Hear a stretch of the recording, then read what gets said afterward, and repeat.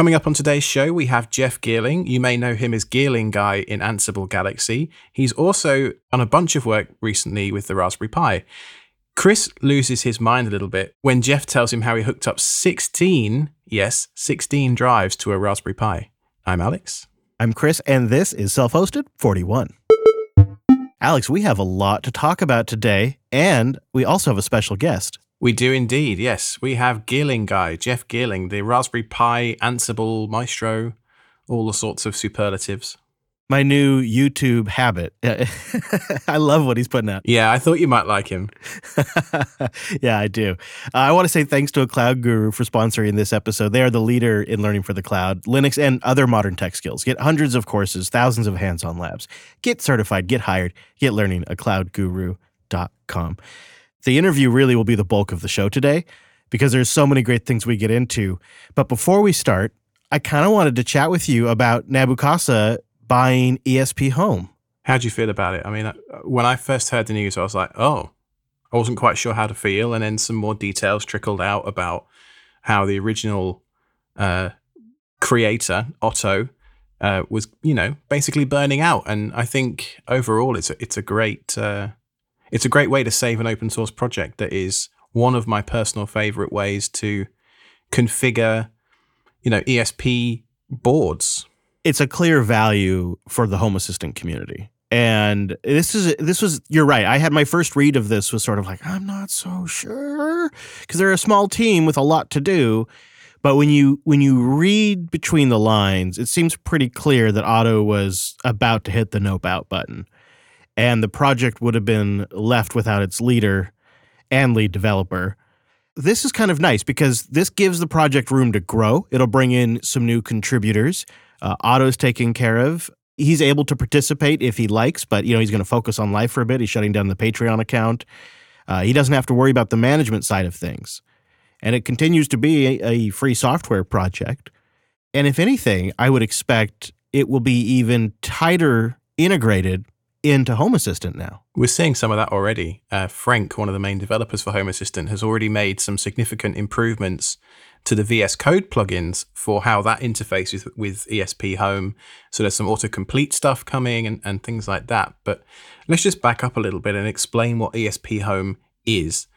So the way I got started with it was I was programming these ESP8266 single board computers, if you like. They're kind of in the same space as an Arduino more than a Raspberry Pi. So they don't run a full OS, they actually run a precompiled firmware. And that used to require writing an Arduino sketch and uploading it to the board and, all the stuff that comes with the Arduino IDE and Universe and that kind of thing. And what ESP Home does, and it is pure magic in my opinion, is you define the firmware as a YAML file. You add a couple of modules here with a couple of lines to, enable Wi-Fi, and then another couple of lines to enable logging, and then another couple of lines to enable the Home Assistant API, for example. And then you flash that binary that is generated from the YAML file onto the ESP8266 without having to write a single line of C code or whatever the Arduino equivalent would be. And it just makes it so approachable. Yeah, and there's so many devices that run off this type of firmware out there. And you can really see long-term the value that Home Assistant, if Home Assistant can make this even simpler. Imagine a future, if you would, Alex, where Home Assistant could even auto-detect devices and guide the user through generating the firmwares and maybe even has a way to deploy it with some DNS magic or something, depending on the device. But they could really make this a whole inclusive package at some point. Absolutely, they could, because with this acquisition, Nabukasa now owns the copyright to Otto's code and therefore the ESP Home organization on GitHub and Docker as well. Yeah, and esphome.io is a great resource. So if you want to learn a little bit more, go check out esphome.io. And of course, we'll have a link in the notes. Which, as always, you can find at selfhosted.show. Linode.com/SSH. Linode.com/SSH gives you a $100 60-day credit towards a new account at Linode. And of course, it supports the show. Linode is our cloud hosting provider. Anything we want to try out or anything we put in production, we put it up on Linode. We get emails into the show, we try stuff out on Linode. It's really quick to get going, but also it's because it's fast. We know it's just going to get done really quick. And sometimes you just want to prototype something as fast as possible. Now, we host all of our major infrastructure for Jupiter Broadcasting 3.0 on Linode, of course. But even the stuff that never makes it public, that never is listener facing, we run on Linode as well. They're super fast. They have native SSD storage, 40 gigabit network, totally easy to use cloud manager, really simple to take snapshots and get an idea of the last time your computer, or I should say Linode, was backed up. You can really simplify your infrastructure while also reaping the benefits of great performance at a great price. Linode costs 30 to 50% less than AWS or Google Cloud or Azure, and it really works well if you want to just blend a little bit of on-premises and cloud as well. That's how I use it for Nextcloud. I have a cloud component to my Nextcloud setup on Linode, and then the big bulk of the storage, the archival stuff, it's all here locally on my LAN. It works fantastic that way. And with 11 data centers worldwide, you're going to find just the right spot to deploy. And you'll rest easy knowing that Linode's rockin' fast and has great monitoring tools that can alert you to problems before you even notice them. Of course, these things are really important, but performance matters as well, and Linode has you covered there too. Cloud Spectator recently did a study of the different cloud providers, like all of them. DO, Amazon, Google, looked at Azure, all of them, put them in there, and saw who was the fastest. And one of the things that really makes Linode stand out is their dedicated CPU rigs have AMD EPYC processors that are just cranking faster than the other providers. And Linode's disk storage is super fast, so you can feed those processors faster than the other providers. And what Cloud Spectator's survey shows is that not only does Linode have the best CPU and disk performance, but it has the best continuous performance as well, which really matters when you have large jobs that need processing or you're getting a lot of traffic. You need that sustained performance. I mean, Linode started in 2003 as one of the first companies in cloud computing, so they really know what they're doing. They're independently owned and founded on a love for Linux, open source technologies, and the community that surrounds them. So just go try what I'm talking about. I've told you about the object storage before. I've told you about the cloud firewall before. There's a lot to check out with Linode, and what they've chosen to do, they do really well. So go spend that $100. Linode.com/SSH. Go see what I've been talking about and support the show. Linode.com/SSH. Well, I'm delighted to welcome to the show somebody whose work I've been following for many years as an Ansible user. We have Jeff Geerling on the show today. Welcome, Jeff. Oh, thanks for having me. Thank you for being here. And more recently, of course, a YouTube extraordinaire, content creator. Yeah, that's how I came to know you. Yeah. So you've been doing a lot of videos lately on the Raspberry Pi 4 compute module. I thought we'd talk to you a little bit about that. But before we get to that side of the discussion, I wanted to sort of talk to you a little bit about what I knew you for first, which was Ansible. So you have a really rather excellent 101 Getting Started course. Before Jeff Geerling existed and created this, de facto guide for people getting started with Ansible, how did you get involved with the project? I started off by having a few servers, then many servers, and then dozens of servers. And once I went from many to dozens, I realized I had to switch to some sort of configuration management system. And at the time, Ansible was pretty much brand new. That was 2012, 2013 when I was making that transition from shell scripts and runbooks to something more formal. So I tried out Chef, but I'm not a Ruby developer, and I didn't really like it. It felt too much like programming to me, and learning Ruby when I did PHP and Node.js and things like that. So I got into Ansible at that time, and at the time, it was so simple that you could pick everything up in a day, and it was focused really on just Linux administration, not all the other things that it does today. But the documentation was great, but there wasn't a ton of examples out there. So I just started blogging about my experiences, and then I realized that there wasn't a book for it. So I put my blog post together into like a 50-page sampler thing and stuck it onto LeanPub, which was also pretty new at the time, and started self-publishing this little ebook. And my goal was to maybe sell 100 copies or 200 copies and, help some people learn Ansible. And lo and behold, a couple of years later, since it was one of the first books on Ansible, it became one of the most purchased books. And to this point, I don't remember how many tens of thousands of books I've sold, but lots of thousands of books have been sold. It was the number one bestseller for infrastructure automation for a number of periods on Amazon, and has been in the top 5, top 10 books on LeanPub for years now too. Congratulations. Yeah, thanks. I don't doubt it. Every time you search for anything related to a specific role or something like that for Ansible, you're looking, there's a Jeff Geerling role in there in Ansible Galaxy. So some of our listeners will be familiar with Ansible, but some won't. So what's your quick kind of elevator pitch of what Ansible is and does? There's an XKCD about whether or not you should automate something. And I think that that's a good illustration of what Ansible is. Once you reach the point where you're doing something maybe to a group of computers or to network switches or to servers, or even I use it to manage my own computer. If you're doing a repetitive task that can be automated, Ansible can automate that. Almost anything in the world that has to do with technology. So that's what it does. And it's very simple. That's the big selling point for it compared to other tools, is it uses YAML configuration, which is very approachable, very easy to learn. And that's why I liked it over the other solutions at the time, Chef and Puppet, that I was looking at. People back in 2012-13 time were just moaning about how YAML was so complicated with its white space. And I never quite understood the hate, to be honest with you, because JSON, like people say, oh, I'd much rather write JSON. I'm like, are you mad? YAML's way easier to work with.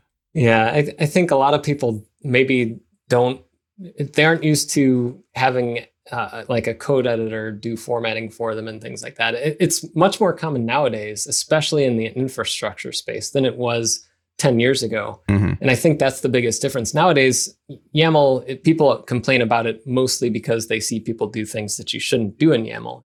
But back then it was more the syntax and the formatting. They're like, I could put in anything in JSON or, God forbid, XML. Yes. But YAML's going to complain about it. And I think nowadays we're past the formatting stage and we're into the, what could be a next generation format for configuration that's even better than YAML, because it does have shortcomings, but it's, in my opinion, it's 1,000 times better than JSON, XML, and SOAP and all the other protocols we used to have to know to be able to configure things. Couldn't agree more. Yeah.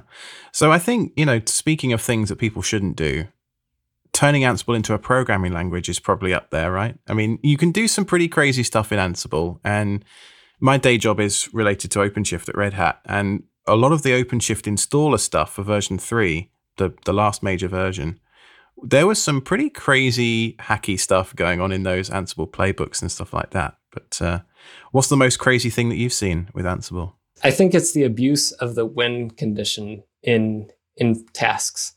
When your when condition is longer than the rest of your Ansible task for a given piece of automation, I think that's where you've failed.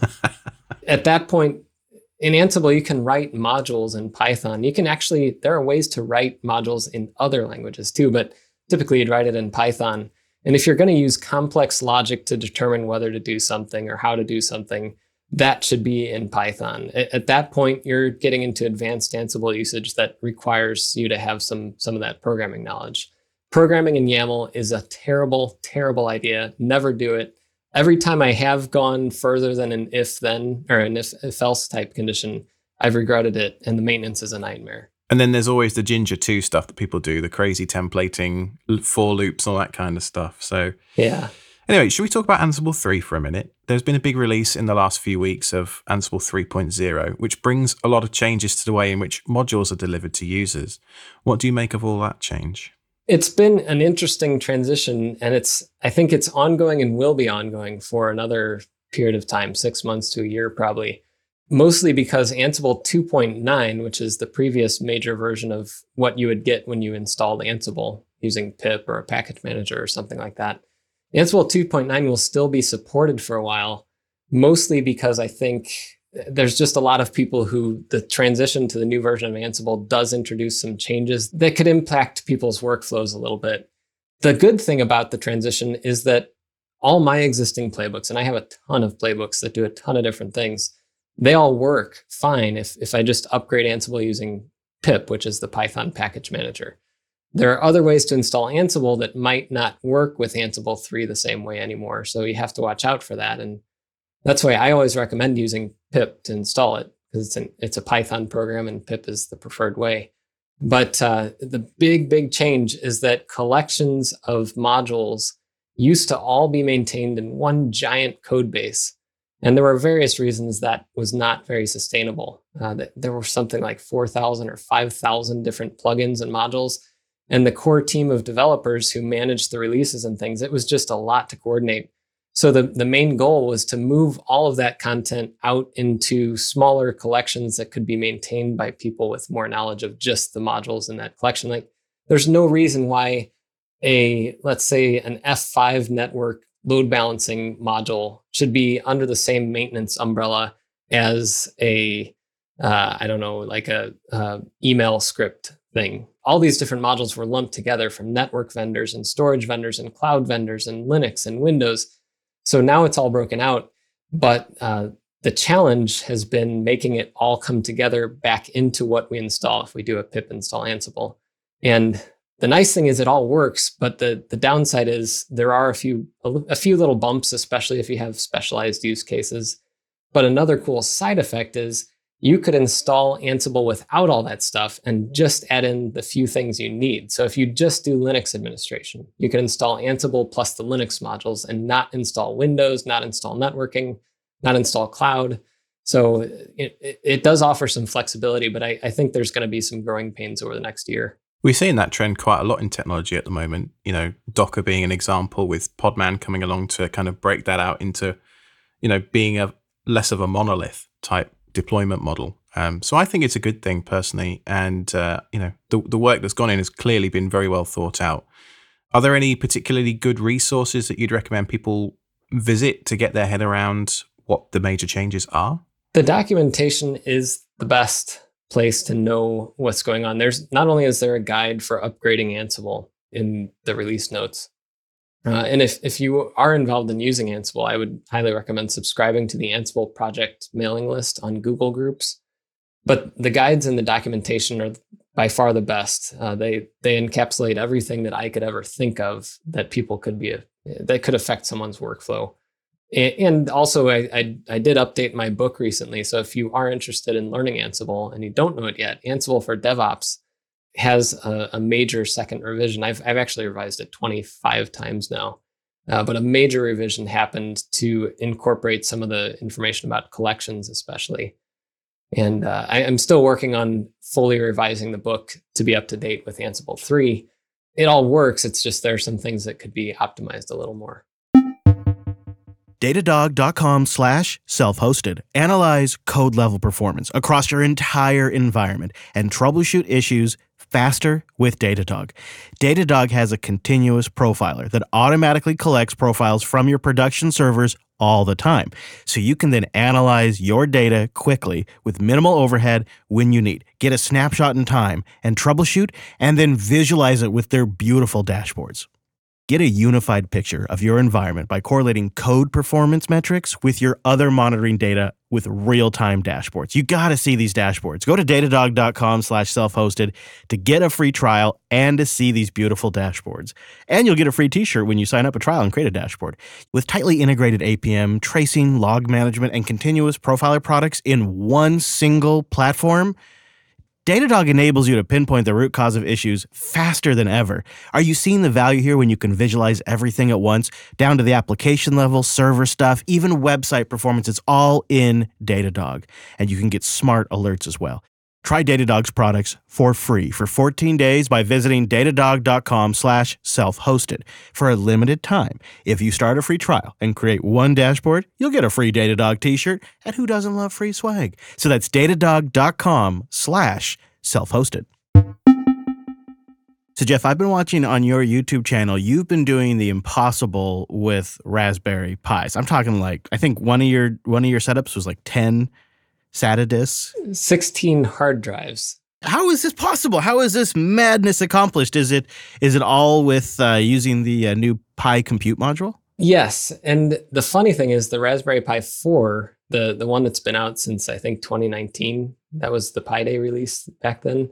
The Raspberry Pi 4 actually has the same processor and capabilities, but the big difference the compute module has is it exposes the internal PCI Express lane. Yeah. And that's the big game changer. With the Pi 4, you could hack it. You could desolder a chip on it, the VL805 chip that controls USB 3. You could desolder that, wire up some jumpers, and get PCI through it. And a couple people actually did that. That was the first time that I started working with the compute module. I was looking at their work because PCI Express support is rudimentary right now on Raspberry Pi OS. And they were kind of like the groundbreaking people that got that going. But the compute module 4 includes a standard PCI Express slot on the I/O board that you can buy with it.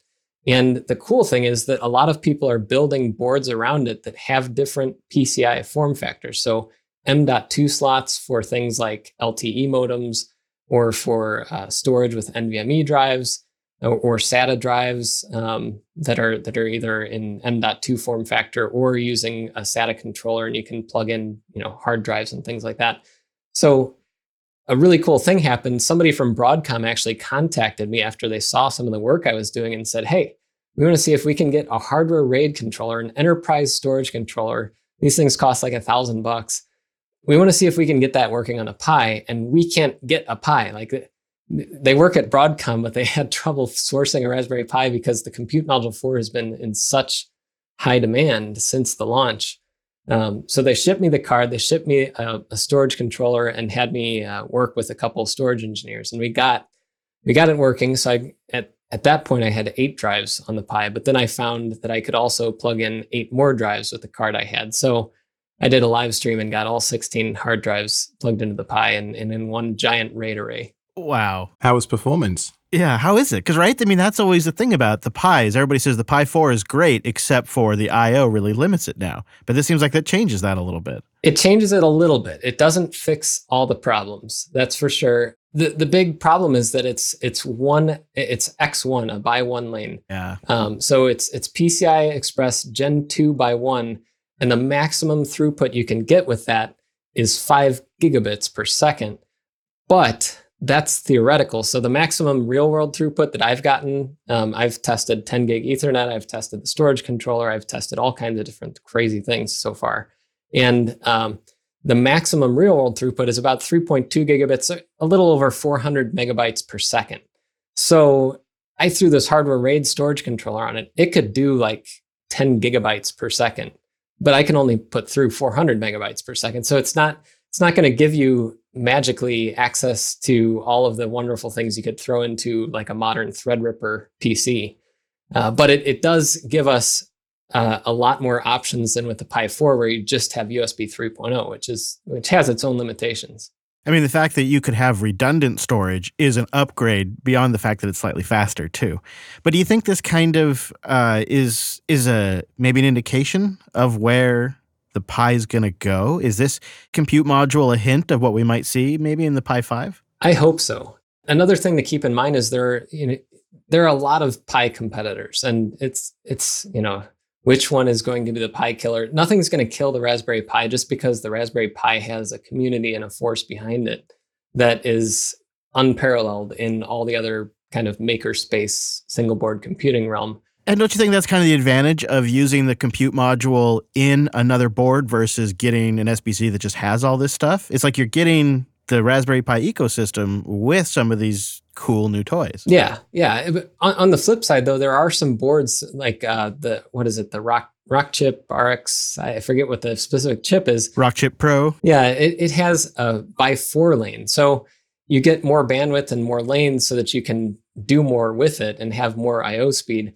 There's still limitations just based on the fact that the CPU is not super fast. And even if you give it, let's say we get 10 gigabits or 20 gigabits of throughput, the CPU is going to be limited in other ways on these cheaper ARM SBCs like the Raspberry Pi. For instance, today I'm doing some testing for a 2.5 gigabit NAS that I'm building with a Pi to see if it can compete with an out-of-the-box NAS from QNAP or Synology or something like that. And without overclocking the CPU, I can only pump through 1.7 gigabits of network traffic because the way the CPU is architected all packets go on one core on the CPU. It's a 4-core CPU, so it could support more, but the way the network throughput works on the Pi, it's stuck on one core and it maxes out. So you have to overclock it to get more speed. I think, there are two things I really want to see in the next Pi. One is maybe more PCI bandwidth. The other is just a faster CPU. And we've seen what's possible. Apple with their M series, even the A series, just blows away the competition in terms of performance per watt and single-threaded performance for any kind of mobile device. So I think that the ARM SBCs have a bright future. And I'm hoping that I/O speed and CPU speed, which is becoming the bottleneck for a lot of my projects. Those are the two things I really hope to see improved. I wonder where you come up with some of these ideas, man. Like, your head must be an interesting place. If you want to come over to my house sometime, I will show you the pile. I have so many projects that I really, really want to work on, and I don't think I'll get to them in the next few months, unfortunately. Are you near me? Are you in Raleigh? No, I'm in St. Louis, Missouri, but fly over here after the coronavirus is over. And maybe one day we'll do another road trip. Hey, Chris? Yeah, for sure. I don't think that's a maybe. Nothing about that's a maybe. So if we were to come visit, what kind of stuff would we see you self-hosting in your place? Right now, the major thing that I'm hosting is pydramble.com. This has been a project since 2014. I started doing it. It was to see if I could host a Drupal site specifically, because I'm involved in the Drupal open source community. If I could host Drupal in my house long-term, and that site has had 99.997 or 8 uptime since 2014, running on Raspberry Pis. Now, I cheated in 2016. I switched to use Cloudflare as a front end, but the cache is only 30 minutes. So if I do have a major outage, it will go down after 30 minutes. So I don't think that's cheating. That's just good engineering. Yeah, well, I was getting tired of, if my ISP goes down for 2 minutes, I would get a notification. I was going to say, how have you managed to have ISP uptime that high at home? That was the most impressive part. Well, I've switched to, in St. Louis, we have Spectrum, but yeah, me too. It sucks. Yeah, it's difficult because the ISPs, they have a monopoly basically. And another fun thing that I'm going to be trying, I actually just got last week a Starlink. Awesome. And I'm going to be testing it out. My ultimate goal is to have either through the router, I have an Asus router, either through that or maybe through a Raspberry Pi.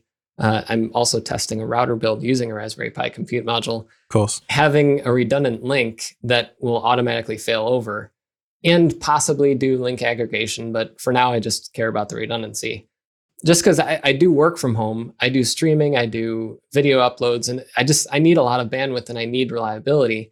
And I do want to host more besides just the PyDramble site. I want to host my personal site here at some point. I want to host some other things that are more high impact and, could survive an outage of one of the two network links, which Starlink could give me. I don't think we've seen many people discussing hosting services on Starlink either. I'd be curious to see what they allow, what can get through. Have you heard much? It's a mixed story there. So they don't give you a consistent IP address, and they also don't pass through traffic in a way that you can host directly from home. So I would have to use some sort of proxy. And I can have one of the VPSs I have at DigitalOcean or something like that pass through the traffic for me. Sure. So give us an idea of what other. So I heard you have sounded like you're running Drupal on a Raspberry Pi server. Any x86 boxes in that mix we'd see? I do have one x86 server that mostly what it's doing is allowing me to RDP into it and do Windows things when I need to. It's running Windows 10 Pro, and I use it for a lot of network testing because it has a Mellanox card inside of it, so I can get 10 gig network tests done on it. Especially if it's a long test that's going to take a few hours. I don't want to do it on my main workstation, which is a laptop, because then it's stuck wherever I have it running. Yeah, I know that one. Like, why did I start that job on the laptop? Dang it. Exactly. So, and then you have to come back downstairs later and find it. And then the other things that I do, I have a couple Pis that run around the clock doing just little tasks around the house, checking on things, keeping track of temperature and like my sump pump, checking the level of the pit and just logging that data. The other thing that I have running right now, and this is part of the motivation for all this Pi experimentation, is I have a 2011 Mac Mini, super old. The OS is not even supported on it. I can't upgrade it anymore. it's still my primary network storage device, which is terrible. Like I've set up all these different NASs and things, and I still am using this Mac Mini, which has USB 2. So my external 12 terabyte single hard drive, not a RAID, my single hard drive is running at USB 2 speeds. So I'm doing file copies with 20 gigs, 40 gigs at 30 megabytes per second. So this would be a bad time to ask you how many terabytes. One of the questions we tend to ask all of our guests is, how many terabytes do you have on your LAN? And we had Wendell on a few months ago, and I think he had a petabyte. So yeah, maybe you won't quite match that. But how many do you have, Jeff? No. Online right now, I have about 24 terabytes. But in the house, I have about 60 or so. There's a lot of terabytes of hard drives that are sitting on my desk over there that are being tested and not in use, because when you're testing, you don't want to have production data on a hard drive you're running benchmarks against. Ready to go in that now, as you were talking about. So yes, yeah. And the other thing that I mentioned on, I don't remember if it was a video or a live stream, but my goal is at some point in the next year, if I can get a storage vendor to work with me, I would love to build a petabyte Pi. Have one Raspberry Pi controlling a petabyte of storage. I think that would be something fun. It'd be a 400 megabytes per second. It'd be such a waste, but it'd be so cool to see that. Petabyte Pi project rolls off the tongue too. I like it. It's pop, pop, pop. Exactly. Is a petabyte 1,000 or 100 terabytes? I can never remember. 1,000. Oh my goodness. How would you even do that? Like that? Wow. Yeah. You got to get at least like 100 hard drives. So it would not be super fun to do it'd be super fun, but the hardware, I would probably have to build a rack or something and figure out a place, maybe in my wood workshop or something, to try to fit that. Because if you got a 3D printer, you could probably rustle something up with one of those. There you go. How did I know? That would be your suggestion, Alex. Well, see, this is why I'm going to say subscribe to your channel, Jeff, because there's just some great videos over there, and maybe one day I'll see that project on there. I hope so. That would be fun. Well, Jeff, before we get out of here, I was wondering if there's any way you'd like to send people, your channel or Twitter or something like that. Everything is linked from my personal website, jeffgeerling.com. I started my personal site back in 2001 or 2 or something like that. And I like to have my data in my site. So I typically post things preferentially there. And, I can't do video hosting and things like that. I could, and I actually did at one point, but I realized that YouTube does it way better than I ever could with streaming and all that kind of stuff. So I like to take ownership of that. So jeffgeerling.com is where I throw everything primarily. And then you can go to the other sites from there. We'll have a link in our show notes too. Thanks for joining us, Jeff. Yeah, thanks so much for having me. And a big thank you from me, because you've saved my bacon. I can't count the number of times with the roles on Ansible Galaxy. So huge, past Alex, thanks current Jeff. Well, now I'm even more excited about the Raspberry Pi. Thanks to Jeff for coming on. And of course, like we said, we have links to his channel and everything in the show notes. And I want to mention you can find our sponsor, Cloud Guru, on social media. It's just / a Cloud Guru at YouTube, Twitter, Facebook, like all of the social media platforms, just / a Cloud Guru. It's super, super easy. And a big thank you to our members over at selfhosted.show/SRE. Our site reliability engineers support the show. You guys get a limited ad feed and a little bit of extra post-show every week. Oh yeah, I haven't told you what I want to talk about yet. That's coming up for the members. No, it's going to be a surprise to me too.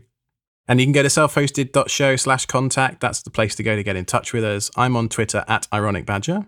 Yeah, I'm there too, at Chris LAS, and the show is at Self-Hosted Show. And don't forget the network at Jupiter Signal. Thanks for listening, everyone. That was selfhosted.show/41.